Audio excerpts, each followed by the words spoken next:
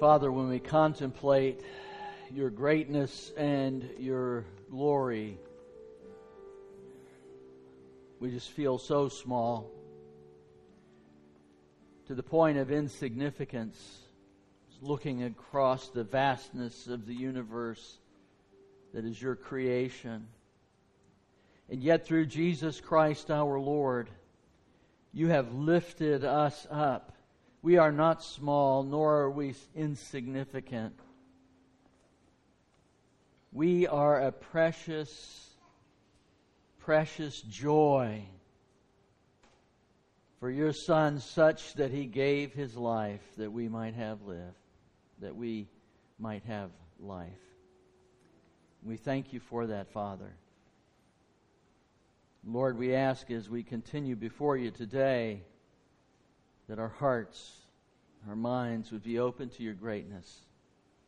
We would see the things that you've laid out before us, pathway that we should walk in order to be more like your Son, Jesus Christ. We ask this in His precious name. Amen. Please be seated. Our little Ebenezer corner over here is growing. There's a antediluvian jawbone there. If you don't know what antediluvian is, it doesn't mean against diluvius, whatever that is. It means pre-flood. So that's likely what it is. But you need to think donkey and Old Testament and jawbone, and then that'll give you the reminder about killing. So should bring someone immediately to mind, yes? Yeah, there you go. So in 2010, as part of a small group of helping professionals, I was sent to Virginia to ease the reintegration of ground combat troops returning from Afghanistan. We had 120 service members there for 3 days. They did not want to be there. They were not happy to be there. We were the only thing between them and their families, their friends, their motorcycles, and fishing. And but during that time, we did debriefings, psychological first aid. We had worship services and so forth. And that it was an intense time. I did this any number of times. It was one of my duties. To say that it was intense would be an understatement. In small group sessions, there were moments when they were back, some of them, in combat. And I was honored to journey alongside them. After one such session, a young man asked to speak with me in private. Of course, let's talk. He told me what happened, which I won't share here, only that he had killed an enemy combatant at close range during a mission. Now, research tells us that the rate and severity of PTSD is literally connected to physical distance. And what that means is that taking a life at close range is a singularly intense and disturbing experience. And that's healthy. You don't want to lose that. The man who killed Osama bin Laden, former Navy SEAL Robert O'Neill, said this, and this is why he left the SEALs prior to retirement. Like a lot of guys that are still there now, I stopped getting adrenaline when people are shooting. And I knew that could lead to complacency, because if I'm not afraid, then I might wind up doing something stupid. I know from other sources that even after killing a person, he didn't have any adrenaline. It's time to get out. Time to leave at that point. Back to my young EOD tech who had been serving with the special forces out there. EOD, that's a bomb guy. They'd been in a firefight and he'd killed someone at close range, so close that he couldn't say, there were 3 of us shooting at him, maybe there's a chance it wasn't me. No, he couldn't say that. He did it. And after his story, his eyes began to well up. And he asked me a question. Does God still love me? And I knew at that moment that I was on holy ground, sacred territory. And as God's representative of the holy to that man, at that moment, I knew that the openness of his wound would hold whatever I poured into it, be it good or bad. With my body language, my tone of voice, the words would become part of his forever story. He didn't need instruction. He needed an embrace. Put my hand on his shoulder and I said, based on the authority of the Word of God, not only does God still love you, He never stopped. You are safe in His arms. And then in an abbreviated, compassionate, and non-teaching form, I told him much of what I'm about to tell you. So if your Bibles are open, if they're not, you can simply look at the front of your bulletin. One of the shortest verses in the Bible, literally in Hebrew, very terse, only 2 words. In the King James Version, Exodus 20:13 reads, "Thou shalt not kill." Lo tirzach. Sounds kind of Vulcanish. Lo tirzach. Now that's an emphatic, negative, imperative rendered in the King James, kill. The King James Version, in fact, 49 times in the Old Testament, it's rendered as kill. The word does mean that. However, it means more than that. It means murder. So a more accurate translation would be murder.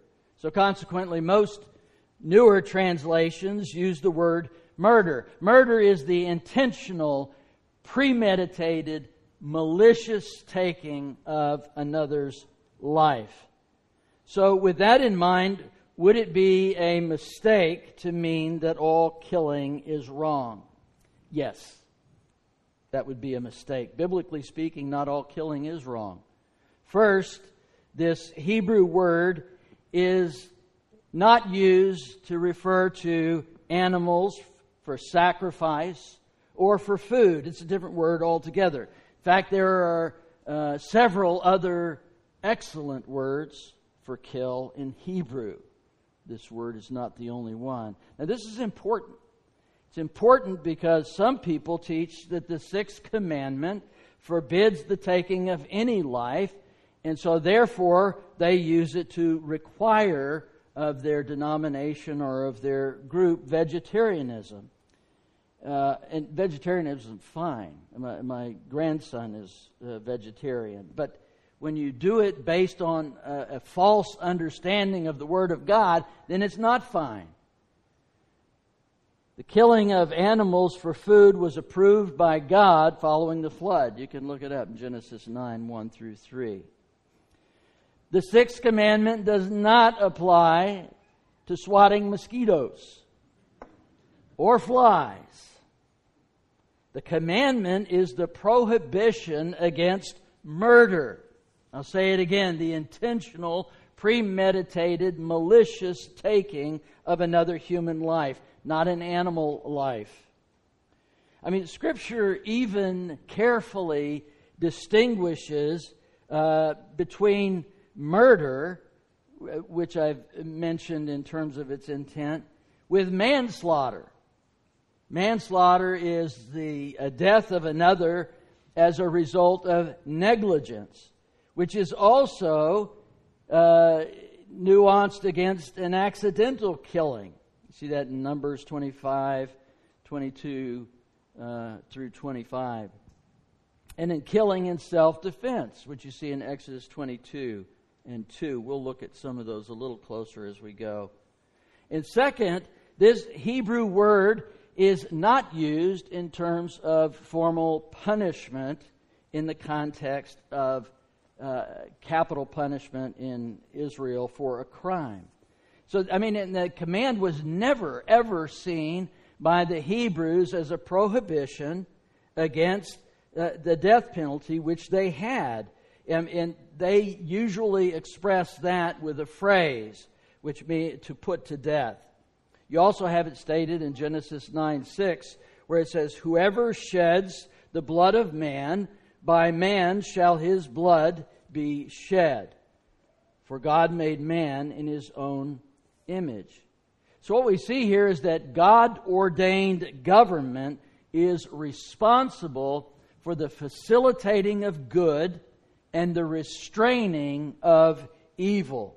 And this responsibility includes individual, it includes national, it includes international, which is why we have standing militaries. And that is to resist forcefully any evil that threatens our people, our nation. Third, the sixth commandment does not forbid killing to protect one's family, one's life. In fact, in this Exodus 22:2, which I mentioned before, a homeowner who kills an intruder at night is not subject to capital punishment. 22:2 reads this: "If a thief is found breaking in and is struck so that he dies, there shall be no blood guilt for him." And interesting, the next verse tells us that if it happens during the day, then there is. In other words, if a thief breaks in your house in the daylight and you kill that person, then you would be subject to the death penalty. Why? Because almost all the communities back there were so small that if it was light, you would know who it was. You could identify the person, and then the justice system at that point could take care of it. But at night, you don't know who it is. You don't know what their intent is. And it seems like the sum of this is the protection of a person's right to self-defense. Fourth, it doesn't apply to accidental killings. So we see in Deuteronomy 19:5, where it reads, "As when someone goes into the forest with his neighbor to cut wood, and his hand swings the axe to cut down a tree, and the head slips from the handle and strikes his neighbor so that he dies, he may flee to one of these cities and live." Fifth, killing during battle is not prohibited by the sixth commandment. The term that's used here is never used in the context of war. And I just want to point out one very common sense thing, that if a person is thoughtful and not ideological, ideologies that are concretized in a person's mind make you think strange ways. But if you're thoughtful and reflective about it, in this case, you would quickly conclude that the sixth commandment was given to Israel on their way to defeat Canaan. Doesn't make any sense. It doesn't make any sense. In fact, we see that Paul says the same thing a little later on in the book of Romans. So far from being, I list all of those things in order to demonstrate that far from being a rigid, unbending system of justice, the law, in fact, is very nuanced. And it's given from a place of grace. And the Lord wants us to know that there is a distinct difference between God's appointed mission for the people to take Canaan and a premeditated act of murder.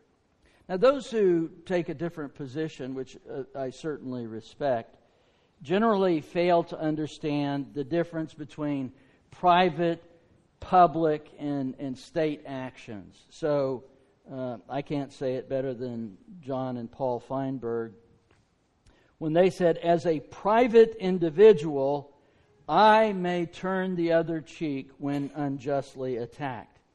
However, my responsibilities are quite different when I stand as a third party's guardian, as a civil magistrate or parent, because I am responsible for their lives and their welfare.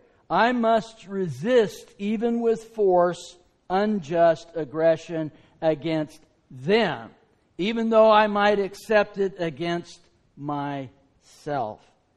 Moreover, loving my neighbor or enemy does not mean that I stand idly by while my child is kidnapped or murdered. I am to use whatever force is necessary to protect his or her life and safety. With the point I made earlier, with the context of the sixth commandment, we see this actually repeated in a way in Romans 13:9.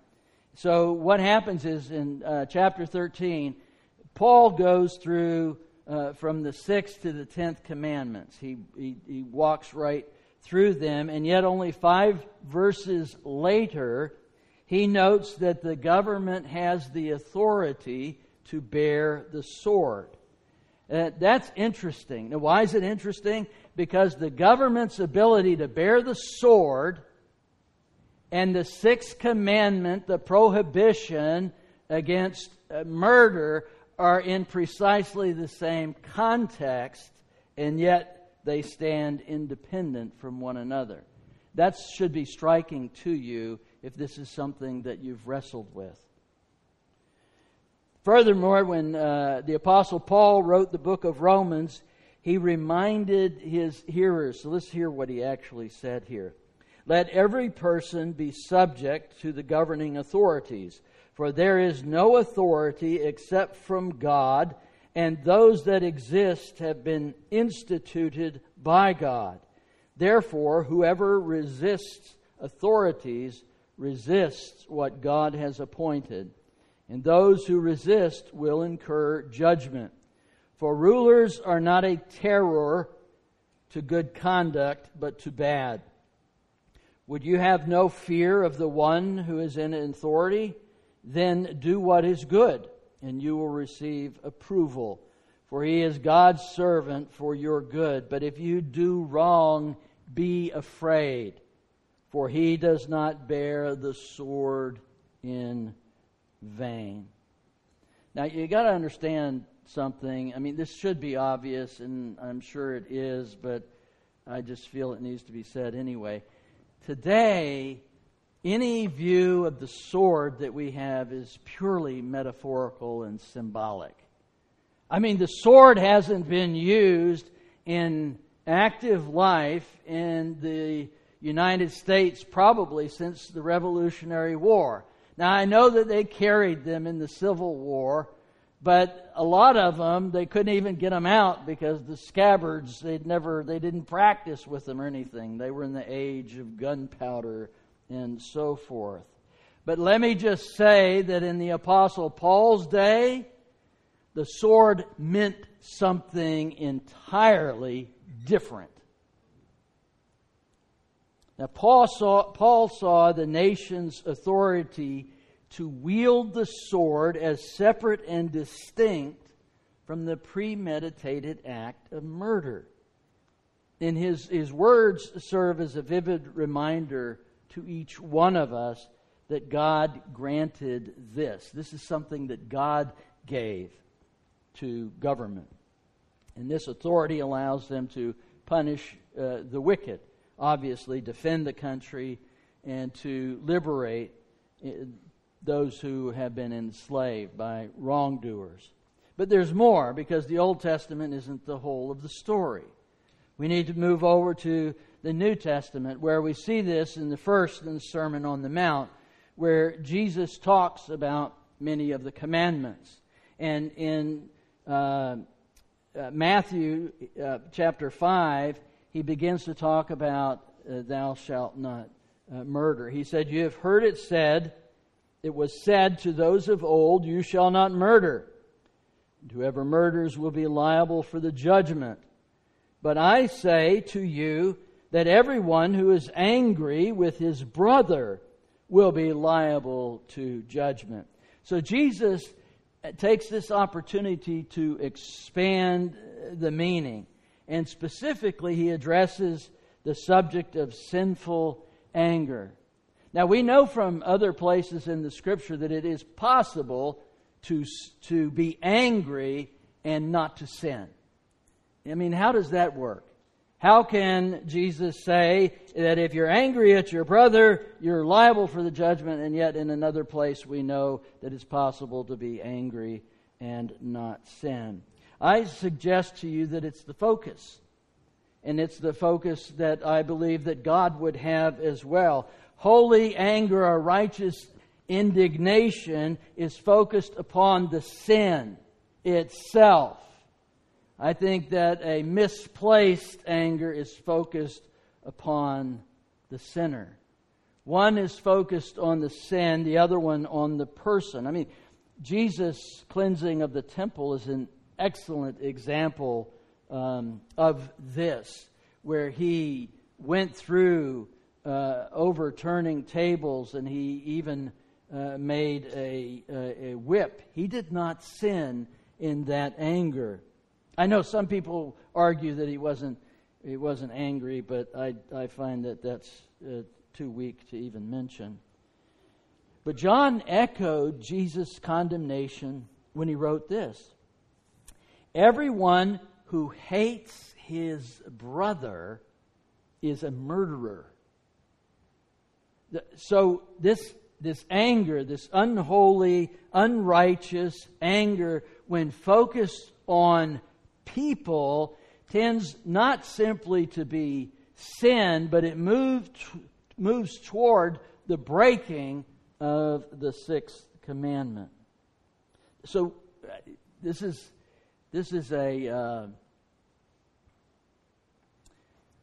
one of those things that's important that people don't get very much, and that is, murders do not begin as acts of violence. Murder begins with attitudes. Murder begins with anger and intentions of the heart. That is, the intentional, malicious, premeditated act of murder is carried out in the heart before it's carried out in reality. It's already done. So how does this apply to us? The most obvious is the sixth commandment forbids murder. And it is very clear that while one may escape the law of the land, one will not escape the justice and the judgment of God. But there's actually more to it than that.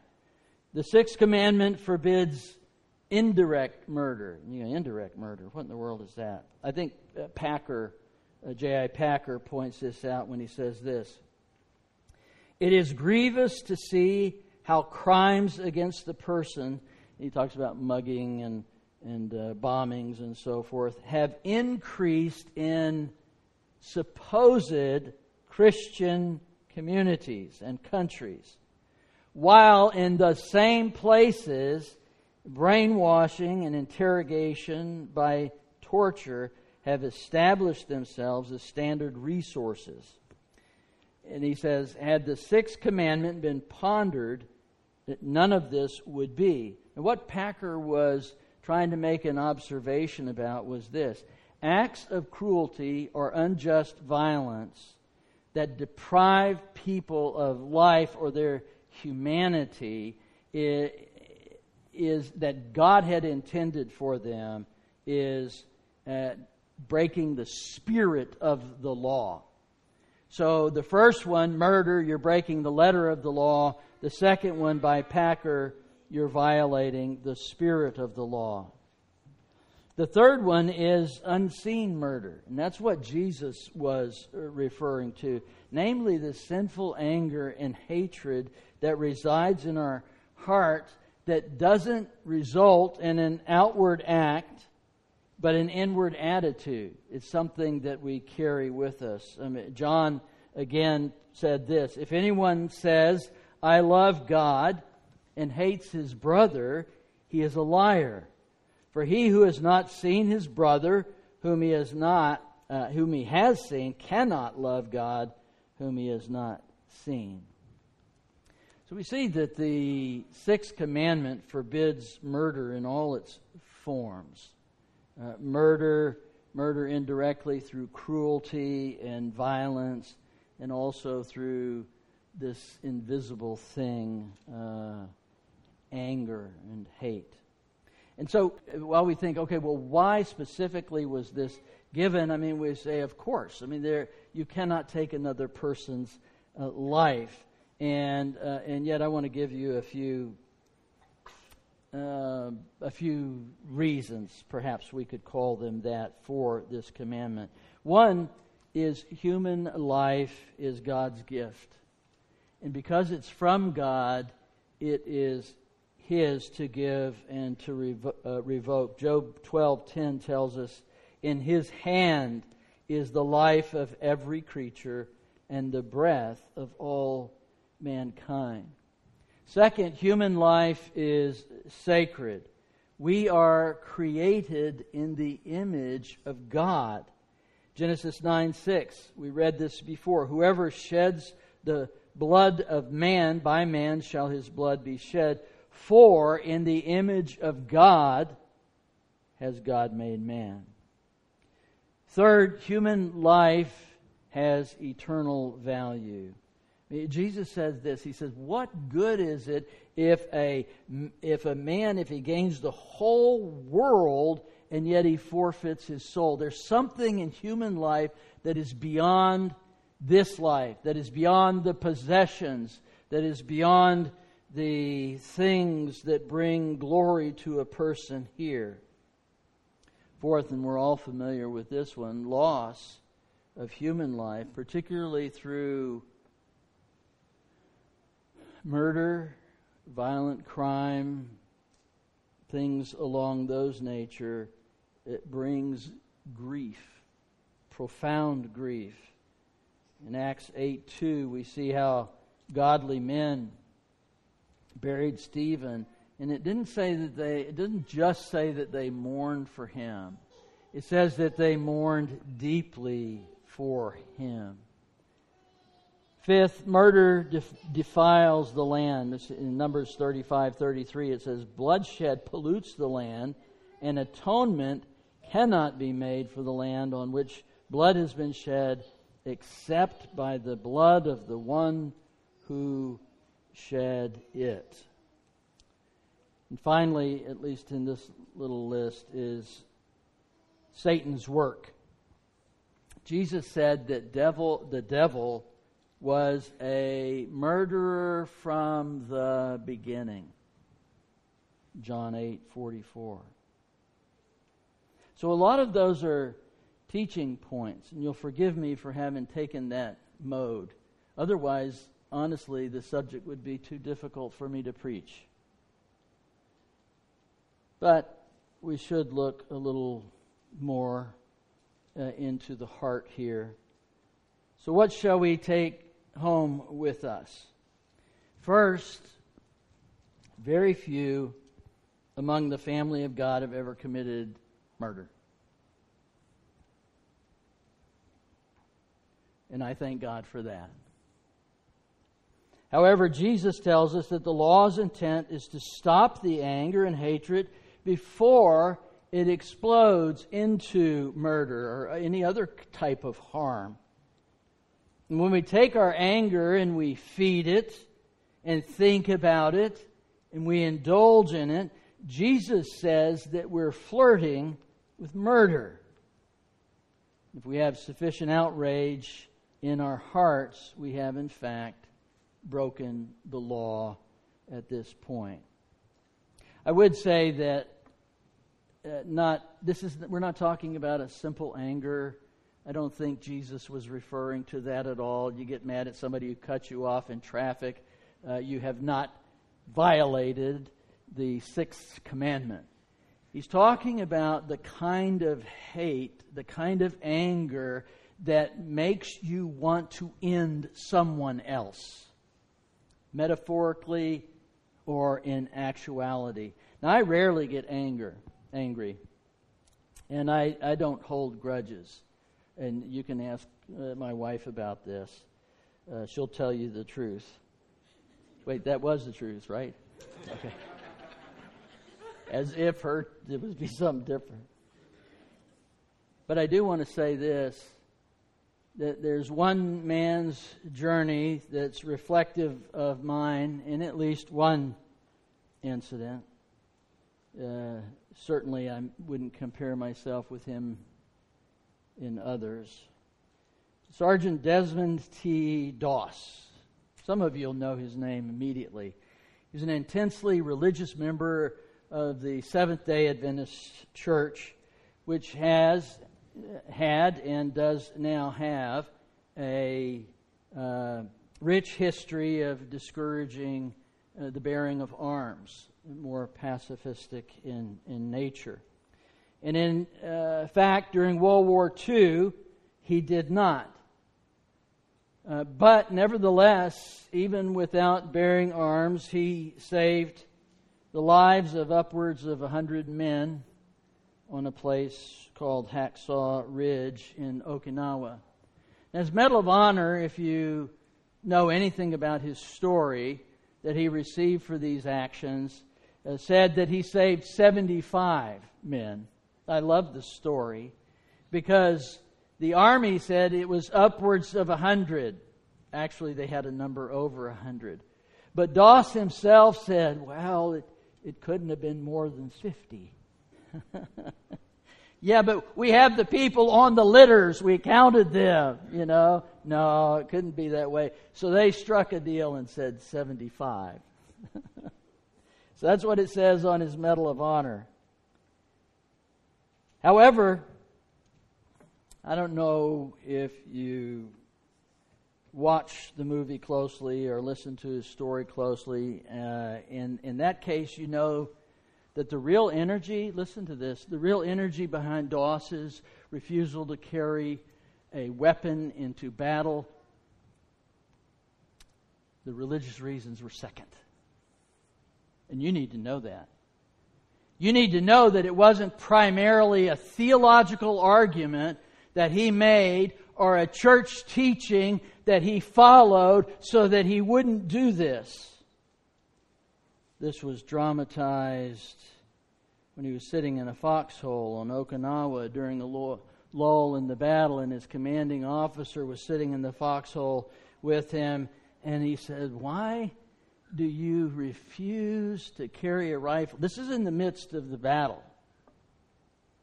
And Doss said this. He said, "My daddy used to beat me and my brother just because the sun came up, and he'd whip us just because it set." He said, "I could take that. But when he would do it to our mama..." And then there was a flashback. And in that flashback scene, Doss's father had struck his mother, knocking her down with a gun in his hand. And Doss came at that moment and fought with his father. The gun goes off, but he's able to get and wrestle the gun away from his father, and he points it at him, right between the eyes.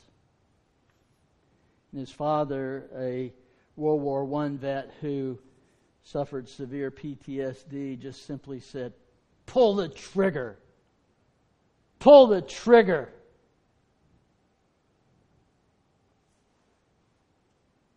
His commander said, "But you didn't kill him." And after a long pause, Desmond said, "In my heart, I did." You need to know that so did I. I violated in a very real way as Jesus spoke the sixth commandment. And thank God for the forgiveness that only He can provide. You see, none of us are that far from this. A tweak here, a poke there, a change in context, and we're all capable of that kind of hate. Now, the young man I spoke to had a long journey in front of him. He wasn't filled with hate or even anger, only remorse. But until that moment, he had not understood or fully recognized that the prohibition was against murder, and he was no murderer. But he did kill. And I can say with confidence that that day, at least at that moment, he was thankful as he left. So if giving one's life is the highest sacrifice a nation can ask of its citizens, I think taking a life for the nation must be second. But as it relates to us in our lives, set aside anger and hatred. We'll all get angry. We will. It just happens. But do not nurse it. Don't let it settle in your life. Don't let it become hatred, because that's a slippery slope that if you go far enough down it, you're only recovered by the grace of God. So let us set it aside. Let us come to God and seek His forgiveness and His mercy and His grace through Christ. Father, we are delighted at your greatness and your glory. We're thankful that even in the law, there is nuance, there is understanding, there is grace. We pray, Father, that as we go through our lives, that we would be able to steer clear of this commandment.